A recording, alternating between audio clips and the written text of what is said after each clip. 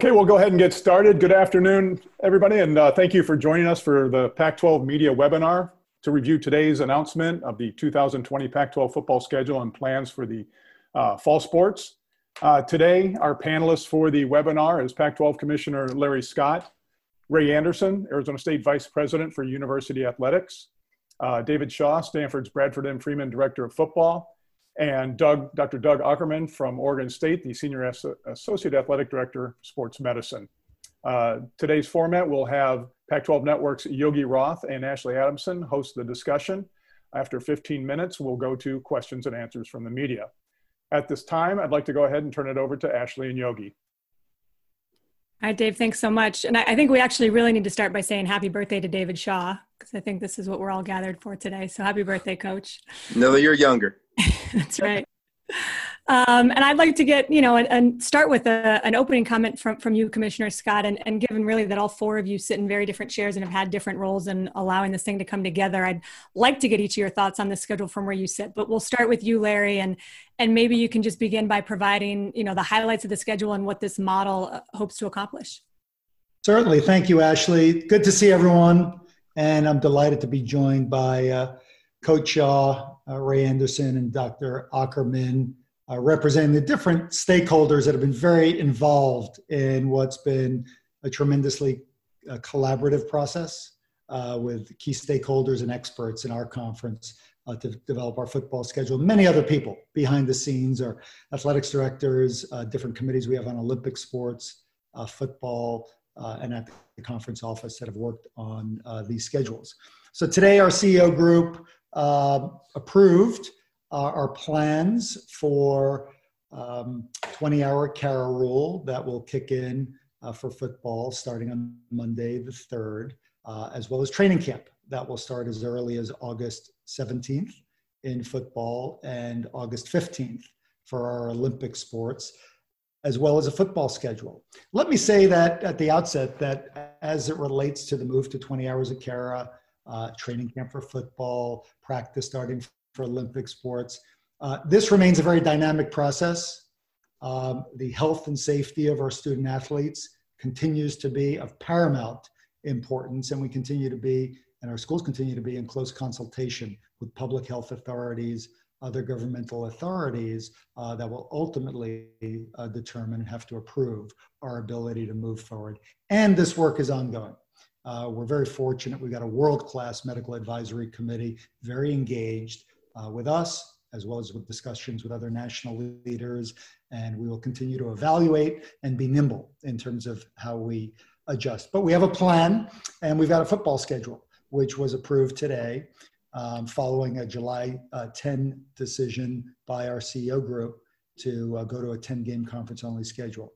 So today's schedule that we announced today will start on September 26th with a lot of built-in flexibility, both in terms of a bye week that each of our teams will have and an open week in December, so that if the situation warrants, based on health and safety and based on how the virus proceeds, whether it's the first games of the year that are scheduled for the 26th or other games, we have the ability to reschedule them and do our best with this delayed start to accommodate for everything going on in our communities and with these two backup dates, the bye week and the week in December, to try to get through a 10-game conference schedule and to have our championship game on December 18th or 19th. On our championship game for football, we've been in close consultation with our partners at Allegiant Stadium in Las Vegas. We've determined that in order to have the maximum flexibility, nimbleness, and in light of the concerns expected for fan attendance, we're going to play a home-hosted model for our football championship game this year. We've done it before. As many of you know, 3 years, we had a home-hosted game. We know what to do. That gives us the maximum flexibility. We've agreed with our partners in Las Vegas that we're going to just delay the start of our 2-year agreement.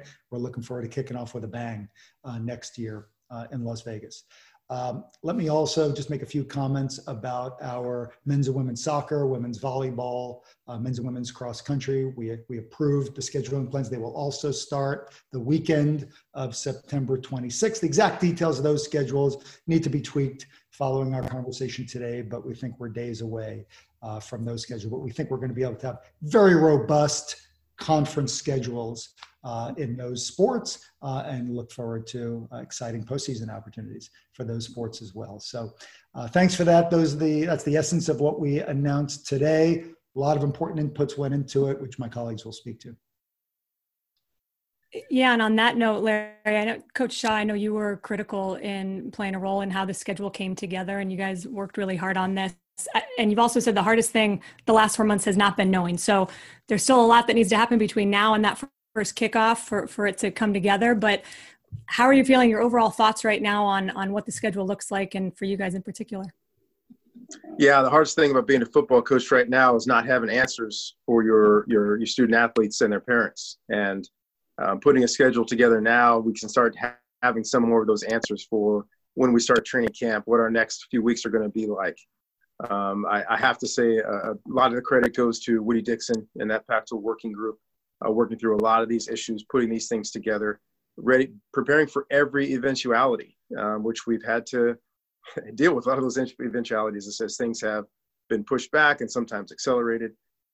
But I give a lot of credit to that working group, to the Pac-12 head coaches, that we continue to incorporate and get their opinions so that we're all on the same page.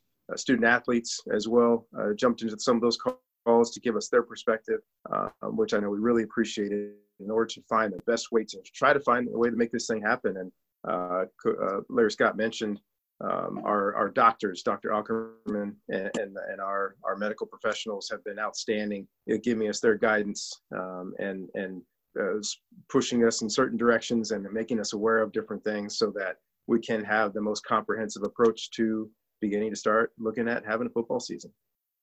And Ray, for you as an athletic director, what has it been like talking to campus, talking to your coaches, and of course your fellow ADs, and putting all the pieces of this puzzle together? Well, it's been exhaustive, to be quite honest, in large part because the fluid nature of this COVID-19 situation has put us all in a position where, for the most part, day in and day out, we didn't have control. And most of us have those kind of personalities and have careers whereby we have had a lot of control.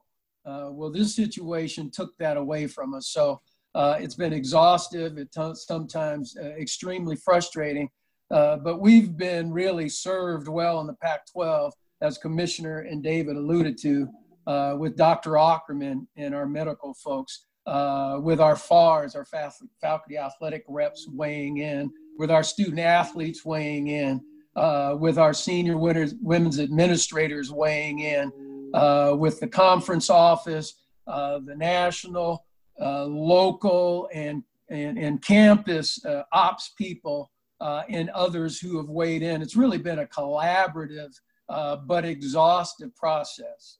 And so knowing the fluidity would require us to be flexible day in and day out, and the acknowledgement that we could only do it through great collaboration, that has been the thing that has been most impressive to me in seeing how the Pac-12 has handled this thing. Because you have different things happening in different places. You have obviously different interests, different agendas at some point. But under this circumstance, this conference really came together in, I think, an impressive fashion. And we got to a place where, despite all the craziness of the COVID-19, it's a good place for us, driven by the flexibility.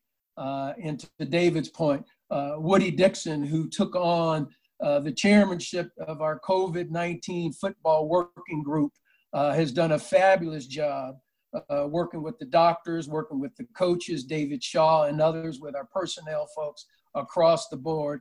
It's been quite impressive because of the collaboration, Yogi and Ashley. And we got to a schedule today that, gives us a lot of comfort that we will be able to be nimble and adaptive as this situation goes on. So all of our athletic director colleagues, Mark Harlan with the Football Oversight Committee, tremendous. Jen Cohen really making sure that the Olympic sports and working with our senior women's administrators was involved and across the board. So I'm proud to be a member of the Pac-12 AD team that we think has come up with a collaborative solution that will serve our conference well, and most importantly, the student athletes that we serve. Well said. Okay, speaking of collaboration, Dr. Ackerman, can you give us a sense of the Pac-12 medical group that has collaborated to put together the guidelines and the advising towards student athletes in these campuses as we begin fall sports? And we've been incredibly thankful to have opportunities to have not only that, the team physicians, the athletic trainers of our Pac-12 institutions all come together and be willing to give their time. But we've had some really key input from infectious disease specialists and experts within our Pac-12 footprint and our institutions to give up their time and to volunteer their time. We meet at least for 2.5 to 3 hours a week on multiple days. And we have been doing this for the last 2.5 months. And to have that expertise and the ability to really know not only what is going on in the sports world, but what's going on in the infectious disease world, the CDC world, and to be able to integrate that into our guidance and recommendations back to the head coaches, the athletic directors, the presidents and CEOs has been really, really a great thing to watch. And Dr. Ackerman, just to follow on that, obviously everybody knows there's no way to completely eliminate the risk of the virus right now, but can you just sort of walk us through some of the basic protocols that you guys have implemented or that will be implemented to help at least mitigate that risk?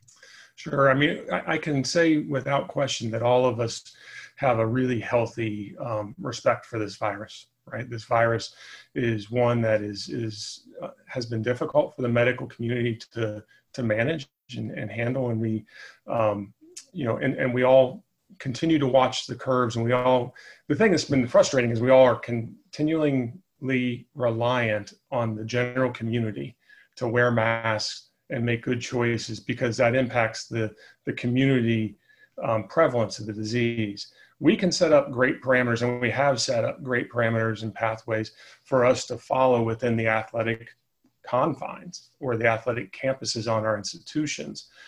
Including making sure that we're testing appropriately and using the best test that's out there, and hopefully augmenting it with more point of care testing as that becomes more available, so that we're making sure that we are using the resources that are available on our campuses and not necessarily taking it from the medical community or the general communities that we are living in.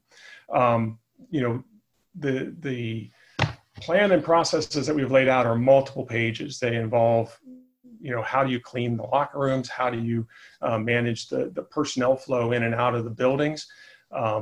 Face coverings, when to wear them.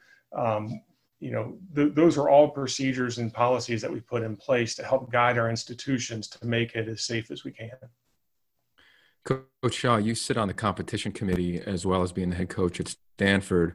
What has it been like when you look from state to state in this footprint and it's different regarding the equity and what is allowed and what isn't allowed? And curious what the dialogue was as you put together the schedule.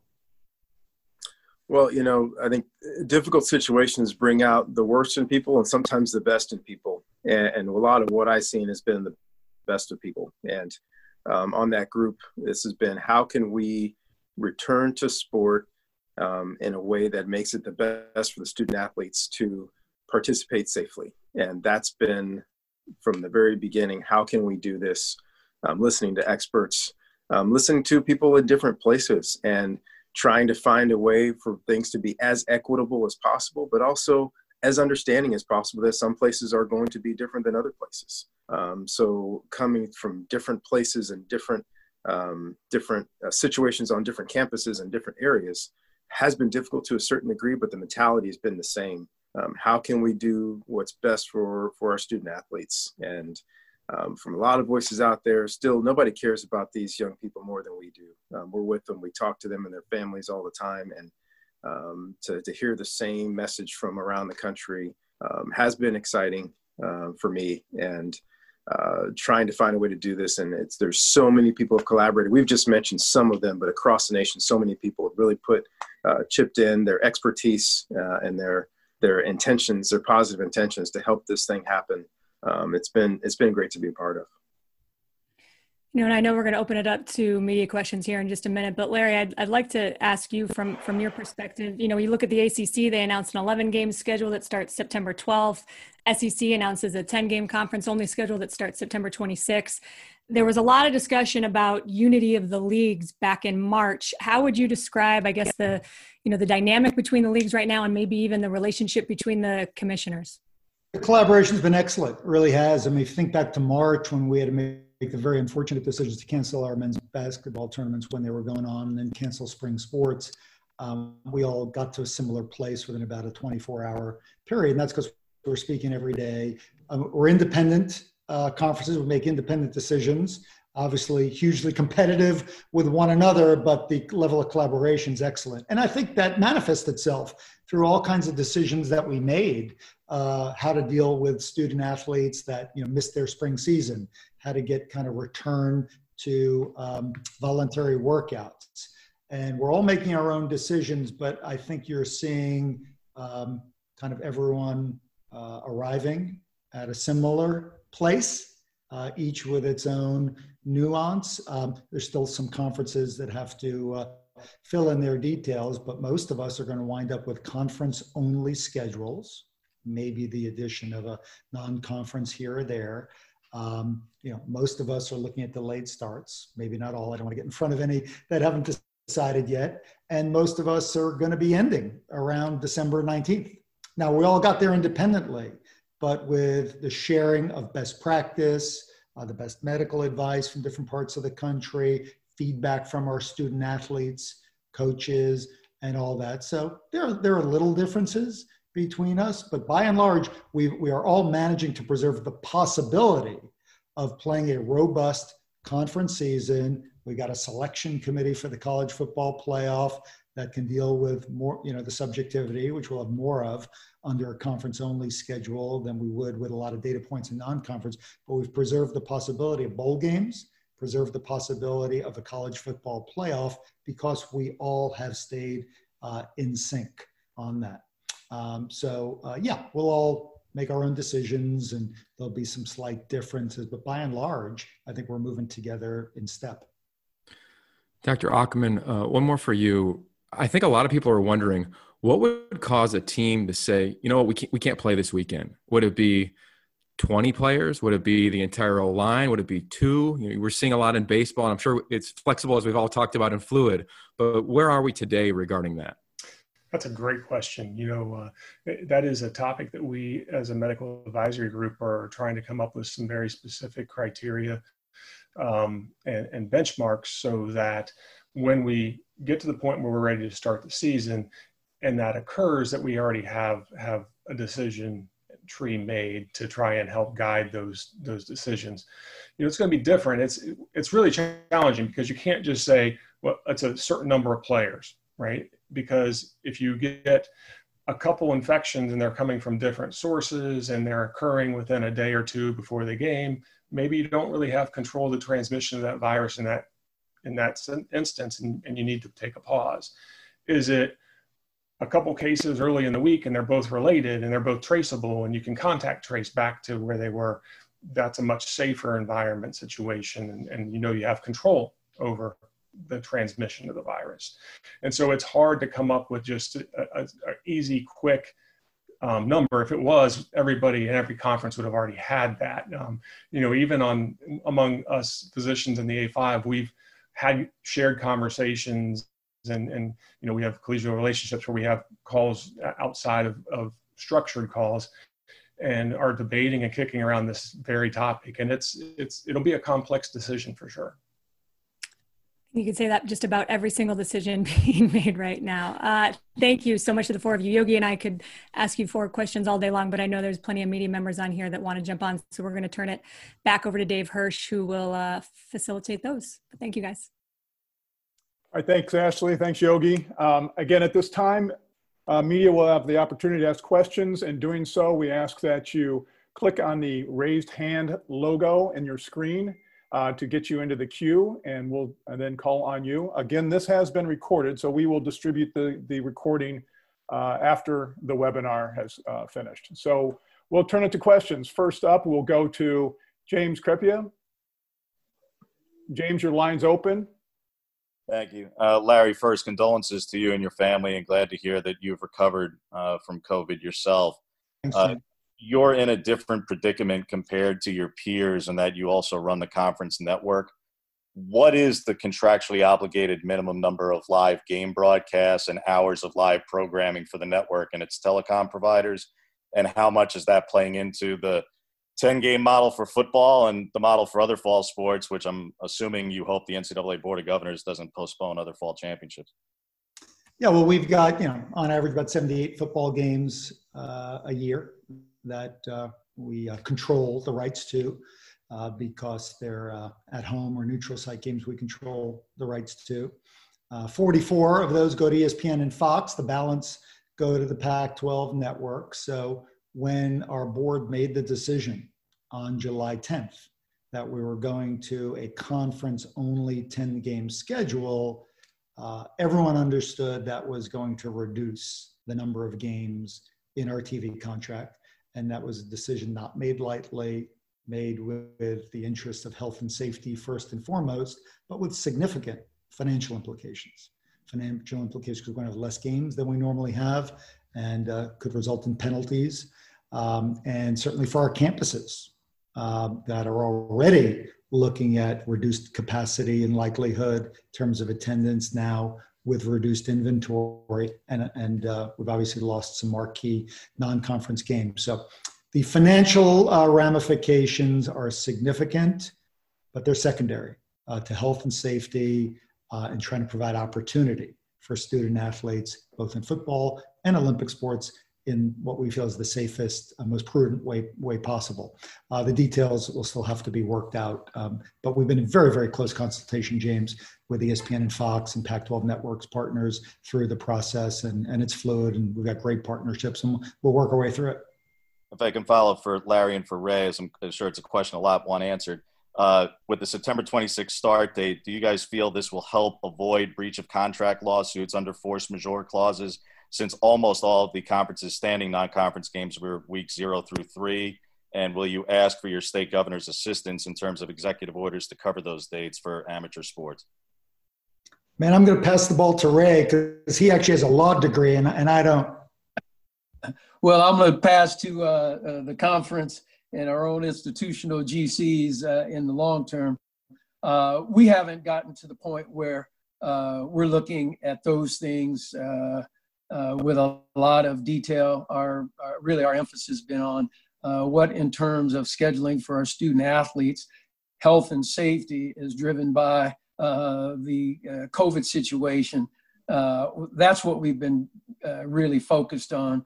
However, there's no question that you've seen some of the little blurbs about schools wanting to make sure they try to collect on their so-called guarantees that was force majeure, real or not real in each particular situation. So I don't mean to avoid the question other than to tell you we're going to have some GC involvement and they're going to have to, on a school-by-school basis, figure it out. We've had no discussion at the AD level of whether or not we're looking to our conference or any place else to deal with those situations, not up to this point. Okay, our next question will come from Heather Dinich. Heather, your line is open. Hi, this question is for Coach Shaw. Can you hear me, David? Yes, Heather.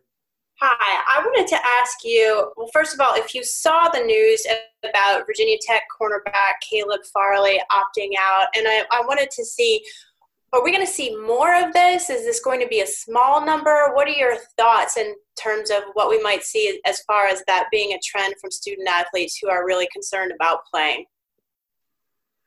Yeah, that's a great question. I think a lot of people around the country are asking that question themselves, whether they're college athletes or professional athletes. And some people have different risk factors than other people have. So I'm not going to weigh in on someone's decisions on whether or not to go to the NFL or not. There have been others that have talked about their family situations and taking care of their families and themselves. And so I think a lot of those are individual discussions. I think the approach, and particularly in our conference, but pretty much nationwide, has been this is a hopefully once in a lifetime situation that we're trying to find our way through. And those that are not comfortable, we completely understand if they don't want to participate. There's no punishment from any of us. We get it. And we'll try to provide them the support that they need to get through the situation. Thank you. All right, our next question will be from Josh Newman. Josh, your line is open. Hi, Larry, how are you? I'm good, Josh. In terms of health and safety, I see that there's still a handful of Friday night games on the schedule. With health and safety, why not just get rid of the Friday night games, have everyone play on Saturday, and give everyone that extra day to, rest, recover, and deal with what they need to deal with in terms of health and safety protocols? Yeah, so Friday night games and the occasional Thursday night game have been a feature of Pac-12 football schedule for some time, and folks have been comfortable with its coach's perspective. The medical advice we've gotten does not put student athletes or others in a compromised position. People have been comfortable with it, not just in our league, but other leagues as well. We have made changes, Josh, over the years. You may have followed that. We don't ask teams to turn around for Friday night games if they've been on the road the week before. So we have made some adjustments over the years, but it has not been felt thus far that there is a significant health and safety consideration between Friday night games and Saturday games, with that caveat that I mentioned. Thank you. Okay, our next question will come from, we'll go Stuart Mandel. Stuart, your line is open.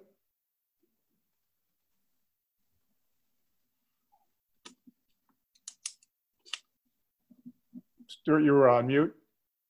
Can you hear me now? Yes, we can. Okay, great. Larry, the release mentions that teams can go to 20-hour weeks starting on Monday and then training camp on August 17th. But depending on local ordinances, how many of your schools are actually allowed to do that starting Monday? And if they're still not in a position on the 17th, would the whole conference delay starting training camp, or it's up to the school by school? So vis-a-vis the 20-hour CARA starting Monday, I think it's important to make clear that still is strength and conditioning work. It's team meetings and it's walkthroughs. There's no contact. No one's got equipment on. It's not scrimmaging or any of the things that most people think about as normal practice. And I believe most of our schools, if not all, are in a position to go there. In fact, student athletes have been asking for that. And so we're pleased that we were able to make that decision today. Vis-a-vis August 17th, that's training camp. Given that the earliest start for any of our teams will be September 26th, it's going to be up to each school to decide. I think currently they get 25. Coach Shaw or Ray will correct me if I'm wrong. I think there's 25 practice days that you get. It'll be up to each of our coaches to decide whether they're starting on the 17th or they're starting on a slightly later date and how they want to manage that. It's our expectation sitting here that our programs all will be able to start as early as then, but sitting here today, they're not. So this is, for some of our programs, still subject to public health authorities and governmental approvals. So hopefully that answers your question, Stuart. Everyone can start as early as August 17th, but it's not my expectation that everyone will start or manage their 25 the same way. So there'll be some flex built in, but everyone's got a common starting point. And if that proves to not be the case, if schools can't start then and can't get a safe on-ramp and preparation for the season, then we will reevaluate, like everything about this. We will reevaluate along the way. If I could follow up with Coach Shaw, you guys, I think, are in a position where you're waiting on ordinances. If it does come through, how comfortable would you feel going into pads and helmets and guys hitting each other possibly a couple of weeks from now? Do you feel like you have a handle on how that would work from a managing the virus standpoint? We've been talking about this for 5 months. So I think we will have a plan based on what we're allowed to do, based on our local medical and governmental officials. So we'll find a way to make it work. There are things that we can do now that we couldn't do 2 weeks ago. And hopefully a couple weeks from now, there'll be things that we can do that we can't do now. So as many have said on this, we're being flexible and open to the process of what we're allowed to do. Our players understand that now. We're giving them whatever bits of information we can when we have them for those guys. But yeah, we'll do what we're allowed to do until we can do something more. Okay, our next question will come from Jesse Morrison. Jesse, your line is open. Hi, this is for Commissioner Scott. So obviously, Major League Baseball started last week, and they've had, basically an outbreak with one team and 2 other teams that are having issues currently right now. Obviously, in college sports, there's just no shot at a bubble. How are you going to ensure that what is happening in Major League Baseball right now isn't going to happen with Pac-12 football? Thanks, Jesse. Well, you're right. There is no bubble, and a bubble would not be appropriate in college sports and for our campuses. These are students, and they're not going to be able to be quarantined or isolated in a bubble the same way pro sports do. And we recognize that, and it's one of the reasons where we go into this with a lot of humility and recognizing that we've got a plan. We're going to follow medical guidance along the way, but we're going to have to monitor how things go. And it's one of the reasons why building in flexibility to the schedule is so important, Jesse. I mean, if there is an outbreak on the team, we're going in expecting that's a real possibility. And if that happens, especially with 14-day quarantine periods currently for anyone that's a close contact, that will require the rescheduling of a game. And so basically, we've got 2 opportunities for each team to potentially reschedule or delay the start. I mean, we realize there are some markets that don't have the requisite approvals at the moment. The start on time, need to make sure they've got a safe and robust training camp to be able to play on time. If a team can't start on time, we've got the bye week to reschedule too. If there's an interruption and game needs to be rescheduled, it can be rescheduled either into the bye week or this December 10th week that we have. So we're actually going and expecting, Jesse, the scenario you mentioned is a real possibility and likelihood. And as much as possible, leaving a little flex for that, knowing that we still have to end by December 19th. And that's the balancing act that we tried to strike here. Thank you. Okay, your next question will come from Adam Grossbard. Adam, your line is open. Larry, at this point, what is your confidence level that there will be a college football season? Again, I'll go back to approach the answer to that question with a lot of humility, and I don't know. I think we are all trying to take a step at a time. We are cautiously optimistic sitting here today, but as Dr. Ackerman mentioned, and we've tried to reinforce, there are elements outside our control that are going to have a lot of influence on that question. What's happening in our communities? What's happening in our campuses? A lot of that's got to do with, right, mask wearing, social distancing, other things. What happens when thousands of students come back to our campus? None of us have the answer to that question. We feel a tremendous obligation, however, for the health and well-being of our student athletes, including their mental health, to provide every opportunity possible to be able to play. We understand how important, whether it's college football, men's and women's soccer, volleyball, being able to practice with your team, being able to play if possible, if it can be safe. We understand because we've heard loud and clear, and I hear regularly, directly and indirectly from our student athletes, how important it is to have the structure, have something they're so passionate about, that they've worked so hard for, to preserve that opportunity for them. That's what we're determined to do, to create the opportunity, preserve the opportunity, if the health conditions and the community conditions allow us to go forward, and if public health authorities allow us to go forward. So that's our mindset, but I can't make a prediction. Okay, our next question will come from Jay Gonzalez. Jay, your line is open. You need to unmute. Got it. Can you guys hear me now? Yes.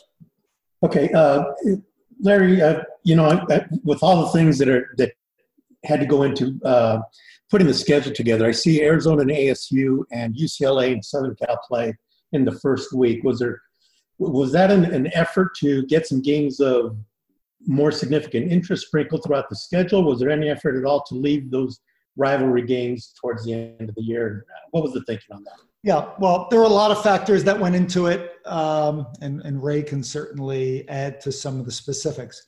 What I will emphasize is, one of the aspects of the thinking that went into USC and UCLA being early, and in this case the first week, that went into Arizona and Arizona State being early in this version the first week, is we realize at the moment those are real hotspots, and the requisite authorities and approvals necessary are not there yet.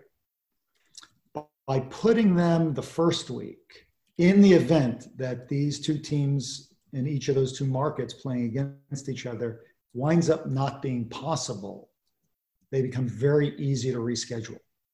So each of those could reschedule into the bye week that you'll see on the calendar a few weeks later, or to the December week that we left. So we're going in eyes wide open. We're going in contemplating that it's possible not all of our schools can start on September 26th. And for those that can't, the way we've scheduled, particularly in these two markets where at the moment are hotspots, they're very easily rescheduled to a bye week or to the December week, which is when you'd find a traditional rivalry game, by the way. So we're contemplating the possibility. Okay, next question will come from Brady McCullough. Brady, your line is open. Hi, this is also for Larry. Was curious, in your talking with the other Power 5 conferences, you guys all got kind of your own version of this conference only thing going, and you obviously are hoping, as you've said, to all be done somehow by December 19th. Well, what is the thought about if you get a certain amount of the season done, but due to the virus and whatever, you have to push it into even 2021 to finish out a regular season, therefore probably pushing back a college football playoff? I'm assuming those things have been discussed, and is that all a part of this ultra flexible schedule you've tried to put together? Yes. I think, Brady, we're trying to go about this in a very measured, thoughtful, step-by-step way. So we obviously set out hoping to play a full 12 games starting on time, but we determined July 10th. That wasn't going to be possible, and we pivoted to scenario B, which for us was conference only with a delayed start with these built-in flexibility features that we're talking about. We realized going in, for all the reasons we've talked about on this call, games could get rescheduled, may not be possible. No one can predict what's going to happen. We may not get 10 games in. We are hopeful and cautiously optimistic that we will, and that's the plan. But if we're not able to, we may wind up with certain teams playing less than 10 games when we still try to finish on December 19th. And the same thing may happen in other markets. And we're going to be working as a college football playoff management committee in the guidance we give to the selection committee for how to deal with that and still try to finish on time, even if not everyone's played the same number of games, and give the selection committee guidance to choose for playoff and finish the season.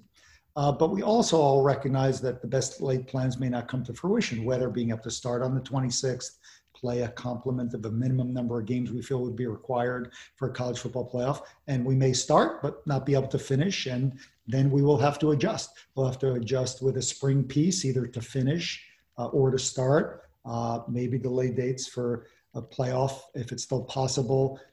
There are many, many scenarios still on the table, but we felt it's critical at this point to be able to give some clarity in our plan for our student athletes and our programs when we intend to play. If the health conditions allow us to, and if things taper off the way we're hoping they will, and there's some early positive signs they will in our 6 markets, we intend to start on September 26th. But we will be ready, as we've been all along, to, like we've already moved from Plan A to Plan B, to move to C, D, and E if necessary. We feel that we owe that to our student athletes. Okay, our next question will come from Jason Barr. Jason, your line is open. Okay, thank you. Congrats on getting this done. Before you answer, I was just wondering if you could just please tell us, for those who don't see the record button, because this looks a little different, is this recordable? And if not, where can we find it later? So that's actually my first question. If somebody who's handling the technical can just answer that real fast. Yes, it's being recorded, and we will distribute that post-webinar. Okay, fantastic. I had 2 questions. One was answered on the U of A ASU, and the other is I haven't heard you talk yet about whether or not there will be fans. Is that a conference decision? Is that up to the individual schools? And have you made a decision on that yet? At the moment, we do not believe that's a conference decision. There's been a lot of collaboration between our schools and sharing a best practice about how they deal with scenarios with limited fans. But we really feel it's appropriate for us to defer to public health authorities, the county level, state, county, to determine that. We could have differences in the conference, but we're comfortable with that. Okay, our next question will come from Leo Haggerty. Leo, your line is open. First question is for Mr. Anderson and a follow-up with Coach Shaw. The NFL makes $7.25 billion on TV revenue. Can a Pac-12 athletic department, if football is played with no fans, still exist, or is that revenue needed to keep all the other sports going? Well, certainly we're not the NFL. The TV revenue for not just the Pac-12, but all the conferences are important sources. So to the extent that you could do it safely for your student athletes and provide an opportunity to compete and then provide your TV content, you want to do that so long as it's safe within the parameters set by the local authorities, the Pac-12 authorities. Dr. Ackerman and his colleagues will give us some guidance there. But if we can present it safely without fans or with limited fans, our intent is to do that because if you can't watch it in stadium, you certainly want an opportunity to watch it on television, and we'll do everything we can, again, reasonably and as dictated by the medical guidance to present that. But it is important to the revenues. There's no question about that.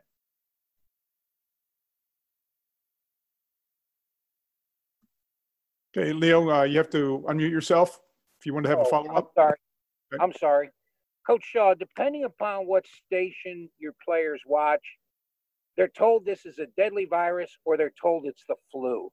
How hard is it to convince them that this is important and you need to really take precautions? Once again, very grateful to be on that Pac-12 working group with Dr. Ackerman. And we stayed as far away from the political nonsense as possible. We talked about the things that we know that are facts, the things that we know that can help stop the spread of the virus. And then on top of that, the state, national, city, local governmental mandates that regardless of your political affiliation, we have to follow in order to do what we have to do. So our student athletes understand that in order for us to play, there are guidelines that we have to follow that are given to us by the authorities. There are guidelines by each campus that may be slightly different based on campus to campus. But in order for us to play this game that we love, we have to follow those. So it's not about the politics. It's not about what's on TV. I've tried to avoid that as much as possible. It becomes difficult because for our student athletes, that's not what's important. What's important is what can we do for them to allow them to play this game that they love? So we're trying to set up the best possible scenario for that to happen. All right, our next question will come from David Bush. David, your line is open. You'll need to unmute.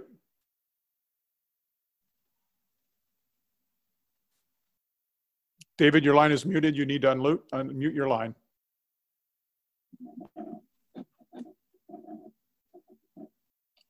Okay, we'll go to the next question. Will come from, who we have here? Mike Regalado, go ahead. Hello, gentlemen. You talked about potential safety protocols with fans. Has there been any talk about safety protocols for media attending and how that's going to go? And quick addition, is there going to be a Pac-12 Media Day? I'll try take a shot at the second question about the media day, and then turn it to Dr. Ackerman to talk about protocols for sidelines, media, and other things. So our intention is to have a media day. We had postponed it until we had more clarity on the schedule. We have not reset the date yet, but it's our intention, Mike, as we get closer to the season starting, that we will have a media availability with our coaches and student athletes. In terms of the health and safety protocols as it relates to media, that is a topic that we've been discussing and been putting together recommendations to give back to the operations groups. A lot of them are going to hinge on, appropriate distancing, appropriate mitigation efforts in terms of face coverings, using technology for distance interviewing when feasible, and decreasing population density. And Mike, for the avoidance of doubt, I should have said I expect our media day to be virtual, given the current circumstances. Thank you. Any date on that by chance? No, we've got to reconvene as a team and figure out what's optimal given the start date that we've just determined. Thank you. Okay, and we'll have a final question coming from Tony Siracusa. Hey, this is for Dr. Ackerman. Doctor, there were a lot of schools early on, as soon as their players started showing up on campus, that had positive tests, which would seem to indicate they clearly brought it with them onto campus, as opposed to getting it in that first couple of days. Where is the conference in terms of any sort of uniformity of bringing the student athletes in, considering you've got 6 states, all the different counties, all the different protocols? Is there any ability to get any uniformity within the conference for bringing the athletes in safely? And are you guys doing contact tracing? So first, to answer the question, we have all agreed upon a standard protocol for bringing student athletes onto campus, and it includes a period of self-quarantine and then symptom reporting when the athletes come onto campus. And then we're all doing a surveillance PCR test when they come to campus prior to clearing them to get released into doing physical activity. So that is standardized across our institutions, and was a part of the policy that the medical advisory and COVID advisory group developed. Remind me the second part of the question. Was about contact tracing. Will you guys be doing that throughout the season?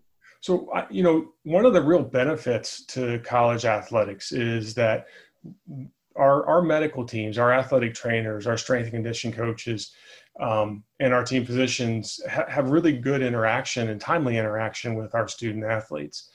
When somebody tests positive, especially if we are the ones ordering the test, we're going to be notified, at the same time, if not sooner, than the health department gets notified, and we can then promptly begin the isolation and contact tracing discussions. Every single one of our institutions is a little bit different. I mean, ultimately, the public health department is required to do the contact tracing, but we certainly can make their job a lot easier and a lot more timely. And we are all doing that across our schools. Thank you.